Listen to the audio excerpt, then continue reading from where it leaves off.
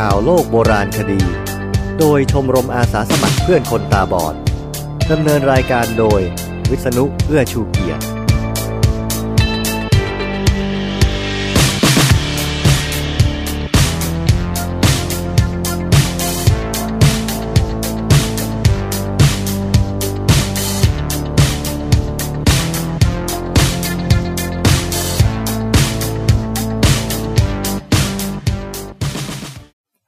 สวัสดีครับข่าวโลกโบราณคดีครั้งที่23ครับขอบอกกันไว้ก่อนเลยว่าคราวนี้รายการจะสั้นกว่าเดิมนิดหน่อยอันนึงก็เพราะว่าหาข่าวไม่ทันติดภารกิจนะครับเดี๋ยวมันจะมีงานเข้ามาอีกเรื่องนึงก็คือพอดีกับว่าทางสถานีเขาบอกว่าขอให้ลดเวลาลงสักนิดนึงผมก็ยินดีแหละครับจะได้ไม่ต้องหาข่าวเยอะเท่าไหร่แต่ว่าถึงอย่างไรเนื้อหาของข่าวก็ยังเป็นเรื่องที่ผมตั้งใจหามาเล่าให้คุณผู้ฟังฟังอยู่เสมอคราวนี้มีข่าว3เรื่องสารคดีอีก1เรื่องตามนี้ครับคณะรัฐมนตรีมีมติเห็นชอบให้กรมศิลปากรมอบโบราณวัตถุคืนเขมร16รายการขุดพบพระธาตุในศาสนาพุทธจากศตวรรษที่3หมาดึกดำบรรพ์อพยพไปถึงอเมริกาช้ากว่าที่คิดกันไว้มากไดโนเสาร์เจ้าของฉายาไก่ยักษ์จากนรกมีเรื่องคืนของให้ประเทศเดิมมาอีกแล้วเห็นไหมครับเดี๋ยวนี้ถ้าของไม่มุดลงใต้ดินเข้าตลาดมืดไม่นานคงต้องส่งกลับทั้งนั้นนะครับคณะรัฐมนตรีมีมติเห็นชอบให้กรมศิลปากรมอบโบราณวัตถุคืนเขมร16รายการจาก Daily News 14 มกราคม 2558วันนี้วันที่13มกราคมนายวีระโรจน์พจนรัตน์รัฐมนตรีว่าการกระทรวงวัฒนธรรมเปิดเผยภายหลังการประชุมคณะรัฐมนตรีว่าที่ประชุมมีมติเห็นชอบให้กรมศิลปากรมอบโบราณวัตถุคืนให้กัมพูชาจำนวน16รายการโดยโบราณวัตถุดังกล่าวทางกรมศุลกากรตรวจยึดได้จากการนำเข้ามาโดยผิดกฎหมายที่ท่าเรือจังหวัดสมุทรปราการเมื่อปี 2543ซึ่งเป็นโบราณวัตถุที่นำเข้ามาจากประเทศสิงคโปร์จำนวน43ชิ้นและได้ดำเนินคดีกับผู้กระทำผิดที่ฝ่าฝืนประกาศกระทรวงพาณิชย์ว่าด้วยการนำสินค้าเข้ามาในราชอาณาจักรพุทธศักราช 2538 ทั้งนี้กรมศิลปากรได้ตรวจพิสูจน์ที่มาของโบราณวัตถุดังกล่าวและเคยมีมติมอบโบราณวัตถุจำนวน7รายการคืนให้กัมพูชาแล้วยังคงเหลือโบราณวัตถุอีก36รายการ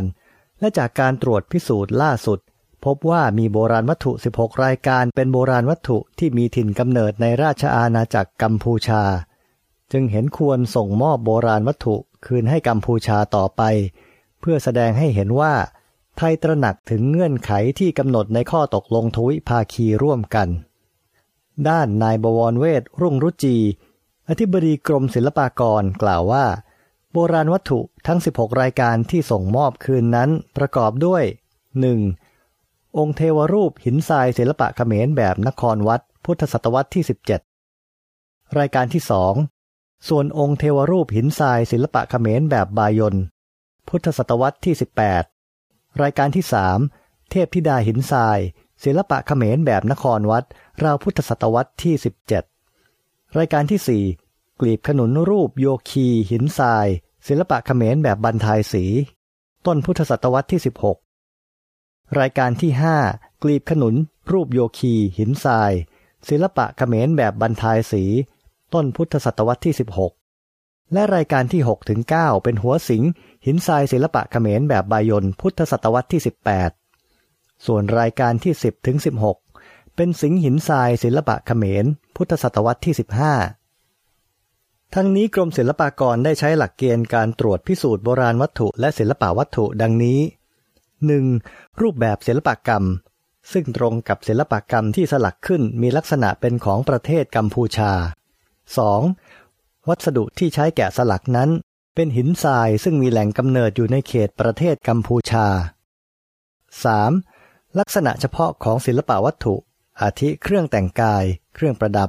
ที่ปรากฏอยู่ในศิลปวัตถุมีลักษณะศิลปกรรมเป็นของประเทศกัมพูชา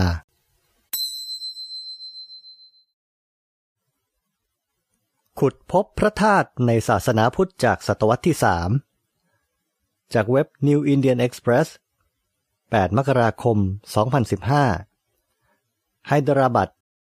73 ปีหลังจากการขุดค้นเบื้องต้นที่เนินฟานิคีรีจังหวัดนาลคอนทาเมื่อปี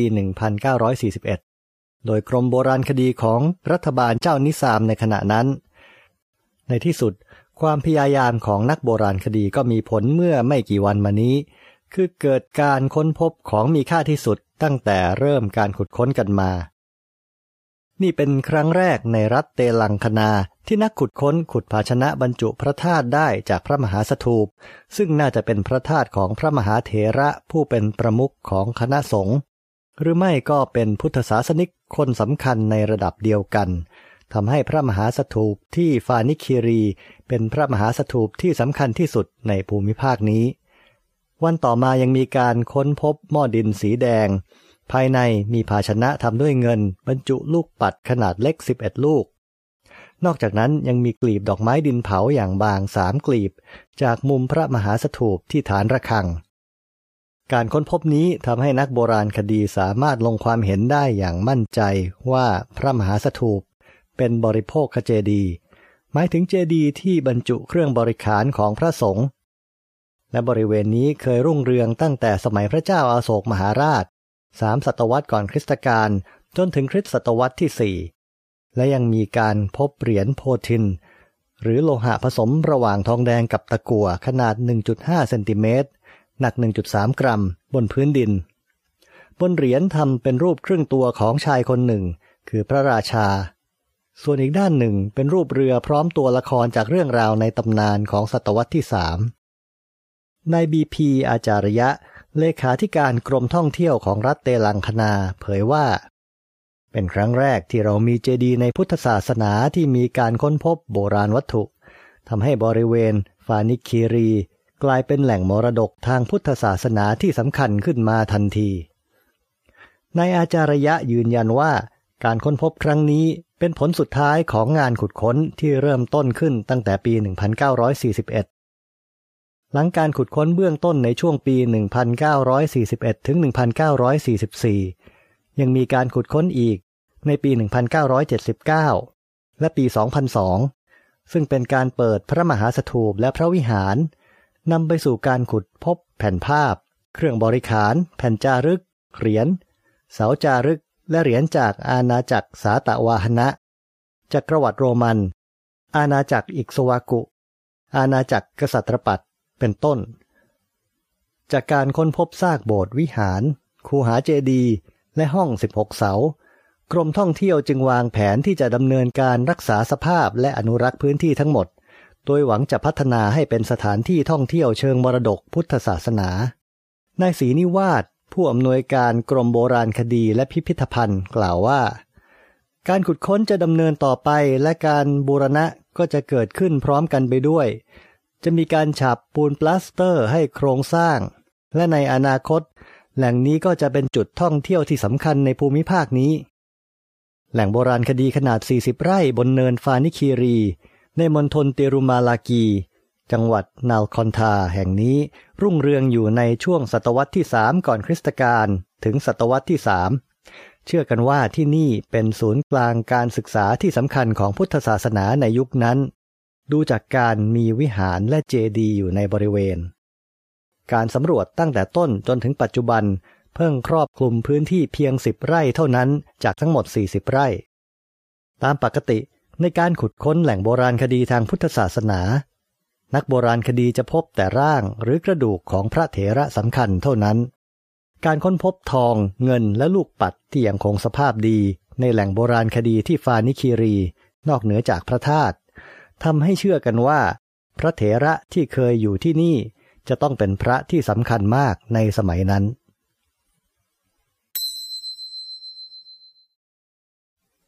หมาดึกดำบรรพ์อพยพไปถึงอเมริกาช้ากว่าที่คิดกันไว้มากเว็บไซต์ Science World Report 8 มกราคม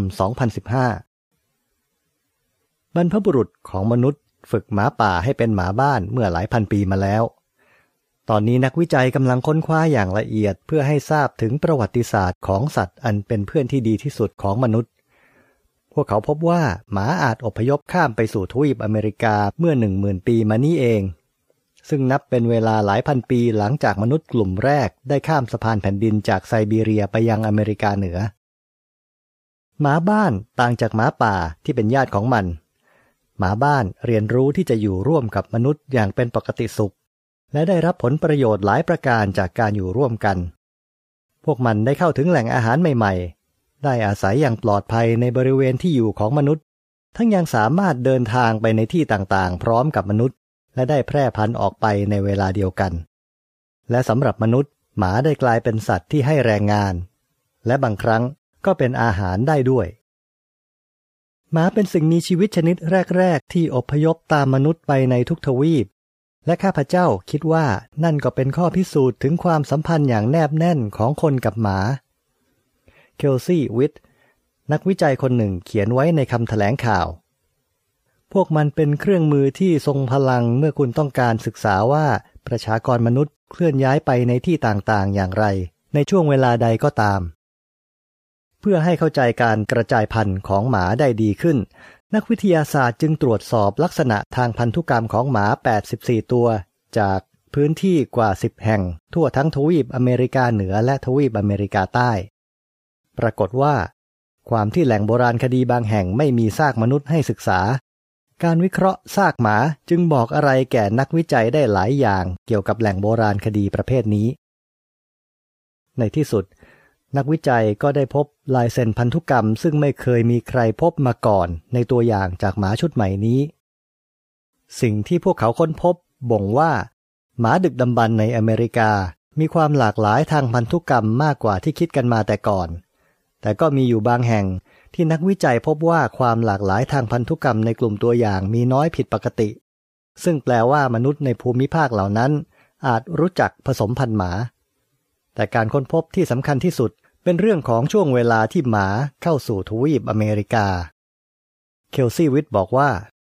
ความหลากหลายทางพันธุกรรมของหมาในทวีปอเมริกาอาจจะสืบย้อนกลับไปได้แค่ 10,000 ปีเท่านั้นเองการค้นพบนี้เปิดเผยความรู้ใหม่อีกส่วนหนึ่งเกี่ยวกับหมาดึกดำบรรพ์ในทวีปอเมริกาและขณะนี้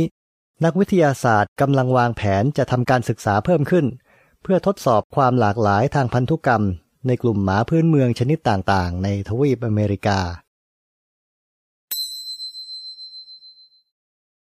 ไดโนเสาร์เจ้าของฉายาไก่ยักษ์จากนรกจาก Science Illustrated มกราคม 2558 ไดโนเสาร์แอนซูไวลี่ในวงเล็บเขียนว่า ANZU วรรค WYLLEI คือส่วนผสมที่แปลกประหลาดของสัตว์กินเนื้อจอมดุร้ายอย่าง T-Rex และสัตว์ที่กินได้ทั้งพืชและสัตว์อย่างไก่มันเป็นไดโนเสาร์สปีชีส์ใหม่ที่ถูกค้นพบในบริเวณหุบเขาเฮลครีกที่สหรัฐอเมริกาการค้นพบครั้งนี้ยังสนับสนุนสมมติฐานการสูญพันธุ์ของไดโนเสาร์พร้อมอุกาบาตอีกด้วยในปี 1999 มีข่าวลือในวงการบรรพชีวินวิทยาอเมริกันว่ามีคนเจอขุมทรัพย์เข้าให้แล้วขุมทรัพย์ที่ว่าก็คือฟอสซิลที่ถูกขุดค้นขึ้นมาจากหุบเขาเฮลครีกในรัฐมอนแทนาสหรัฐอเมริกาซึ่งเป็นหลักฐานที่จะช่วยประติดประต่อโครงร่างของสัตว์ดึกดำบรรพ์ลึกลับชนิดหนึ่งได้หลังจากผ่านไปหลายทศวรรษปัจจุบัน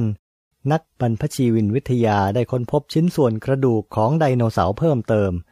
ทำให้พวกเขาสรุปได้ว่ามันเป็นไดโนเสาร์พันธุ์ใหม่ที่มีส่วนผสมแปลกประหลาดระหว่างไทแรโนซอรัสเร็กซ์หรือ T-Rex กับไก่ด้วยเหตุนี้ไดโนเสาร์ปริศนาจึงได้รับขนานนามว่าไก่จากนรกในภาษาอังกฤษเขียนว่า Chicken from Hell CHICKEN วรรค FROM วรรค HELL แม้ฉายานี้จะได้มาจากหมวดหินเฮลครีกแต่ก็เป็นการเล่นคำกับคำว่านรกอันสื่อถึงความน่าเกรงขามของสัตว์ชนิดนี้เพราะขาของมันสามารถวิ่งได้อย่างคล่องแคล่วรวดเร็วแขนที่ยาวประมาณ1 เมตรและกรงเล็บยาวแหลมคม รวมทั้งจะงอยปากคมกริบที่ใช้ฉีกเหยื่อออกเป็นชิ้นๆหรือหัวที่มีขนาดใกล้เคียงกับผลแตงโมและมีสันนูนเป็นแผ่นคล้ายกับหมวกเกราะของนักรบโรมันนักบรรพชีวินวิทยาและนักล่าฟอสซิลไทเลอร์อาร์ไลสันจากสถาบันสมิธโซเนียนในกรุงวอชิงตันดีซีคือผู้ต่อจิ๊กซอว์ฟอสซิลของไดโนเสาร์ที่ดูละไม้คล้ายไก่ยักษ์หลังจากที่มันถูกตัดแบ่งเป็นชิ้นๆเพื่อขนส่งออกมาจากที่ขุดค้นไลสันเติบโตขึ้นมาในบริเวณหุบเขาเฮลครีกและเป็นนักล่าฟอสซิลไดโนเสาร์มาตั้งแต่วัยเด็กเขาพบว่าการหาฟอสซิลสามารถทำเงินได้มากกว่าการตัดหญ้าในลานของเพื่อนบ้านเสียอีกในปี 2006 เขานำเอาชิ้นส่วนฟอสซิลที่ค้นพบในสมัยมัธยมบริเวณฟาร์มของลุงซึ่งอยู่ในหมู่บ้านเล็กๆของเมืองมาแมทรัฐนอร์ทดาโคตาไปให้นักวิทยาศาสตร์กลุ่มแรกที่ค้นพบชิ้นส่วนฟอสซิลไก่จากนรกฟอสซิลที่เขาพบมาจากไดโนเสาร์สปีชีส์เดียวกันกับชิ้นส่วนฟอสซิล2ชุดก่อนหน้าการต่อจิ๊กซอว์เพื่อประกอบชิ้นส่วนฟอสซิลเข้าด้วยกันเป็นกระบวนการที่อาศัยเวลาและความอุตสาหะอย่างมากชิ้นส่วนแต่ละชิ้นต้องผ่านการทำความสะอาดและวิเคราะห์ก่อนที่จะนำมารวมกันได้และนั่นใช้เวลาถึง8 ปีจนกระทั่งในปีนี้เองเจ้าไก่ยักษ์จากนรกจึงได้มีชื่อวิทยาศาสตร์อย่างเป็นทางการเสียทีคือแอนซูไวลี่และจัดอยู่ในกลุ่มโอวิแรปโทโรซอร์เขียนว่า OVIRAP TOROSAUR หรือกลุ่มไดโนเสาร์ขโมยไข่ซึ่งเป็นที่รู้จักกันดีว่ามักมีขนาดเล็กลำตัวปกคลุมด้วยขนและพบได้เฉพาะในทวีปเอเชียแต่เกือบ100 ปีมาแล้วที่นักบรรพชีวินวิทยาสงสัยว่าไดโนเสาร์กลุ่มนี้อาจจะมีญาติของมันอยู่ในทวีปอเมริกาเหนือซึ่งพวกเขาไม่รู้เหมือนกันว่ามันจะมีหน้าตาเป็นอย่างไรและดำรงชีวิตอย่างไรเมื่อเปรียบเทียบกับญาติของมันในทวีปเอเชียซึ่งมักมีขนาดใกล้เคียงกับไก่งวงแต่ไดโนเสาร์ยักษ์ของเรามีขนาดใหญ่กว่านั้นมาก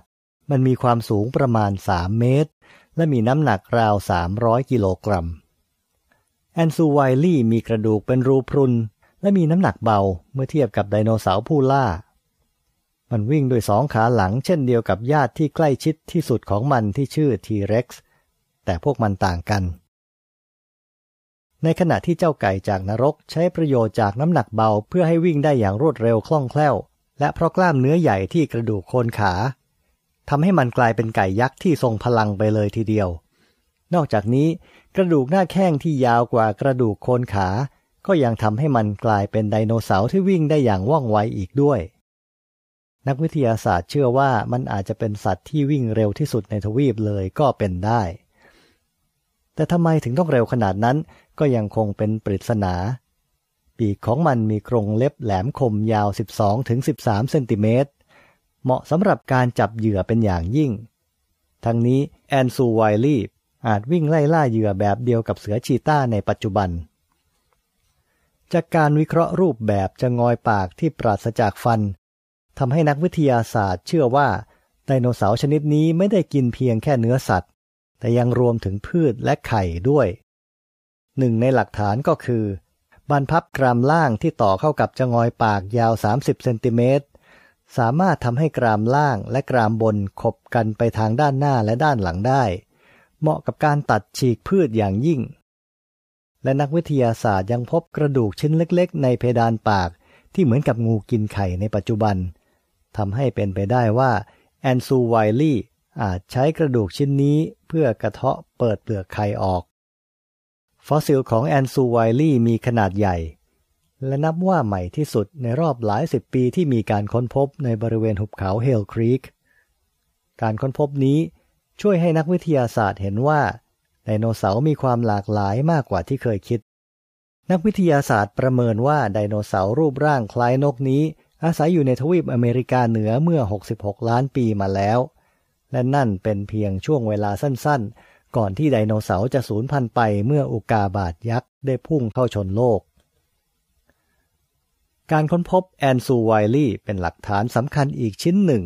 ที่แสดงให้เห็นว่าไดโนเสาร์มีความหลากหลายและมีสีสันสวยงาม รวมทั้งยังเป็นข้อสนับสนุนสมมติฐานการสูญพันธุ์ของไดโนเสาร์จากการพุ่งชนของอุกาบาตอีกด้วยอย่างไรก็ตามการค้นพบนี้ก็สร้างความผิดหวังให้กับนักวิทยาศาสตร์กลุ่มที่เชื่อว่าการเปลี่ยนแปลงสภาพภูมิอากาศเป็นตัวการสำคัญที่ทำให้ไดโนเสาร์ต้องสูญพันธุ์พวกเขาเชื่อว่าจำนวนของไดโนเสาร์ลดลงมาอย่างต่อเนื่องตั้งแต่ก่อนการพุ่งชนของลูกอุกาบาตแล้วการค้นพบครั้งนี้เป็นความหวังใหม่ให้กับนักบรรพชีวินวิทยาและผู้สนใจเกี่ยวกับไดโนเสาร์เพราะตั้งแต่ที่มีข่าวลือการค้นพบไดโนเสาร์สปีชีส์ใหม่ในปี 1999 นักบรรพชีวินวิทยาก็เริ่มหันความสนใจมาที่หุบเขาเฮลครีกอีกครั้งในปัจจุบันพื้นที่อย่างหุบเขาเฮลครีกซึ่งผ่านมือนักล่าฟอสซิลมามากกว่า100 ปีแล้วก็ยังคงมีปริศนาซุกซ่อนรอการค้นพบและเรียนรู้ได้อีกมากมายเกี่ยวกับชีวิตในอดีตของไดโนเสาร์เมื่อครั้งที่พวกมันยังครองโลกผมเคยอ่านบทความเรื่องการคืนของให้ประเทศเดิม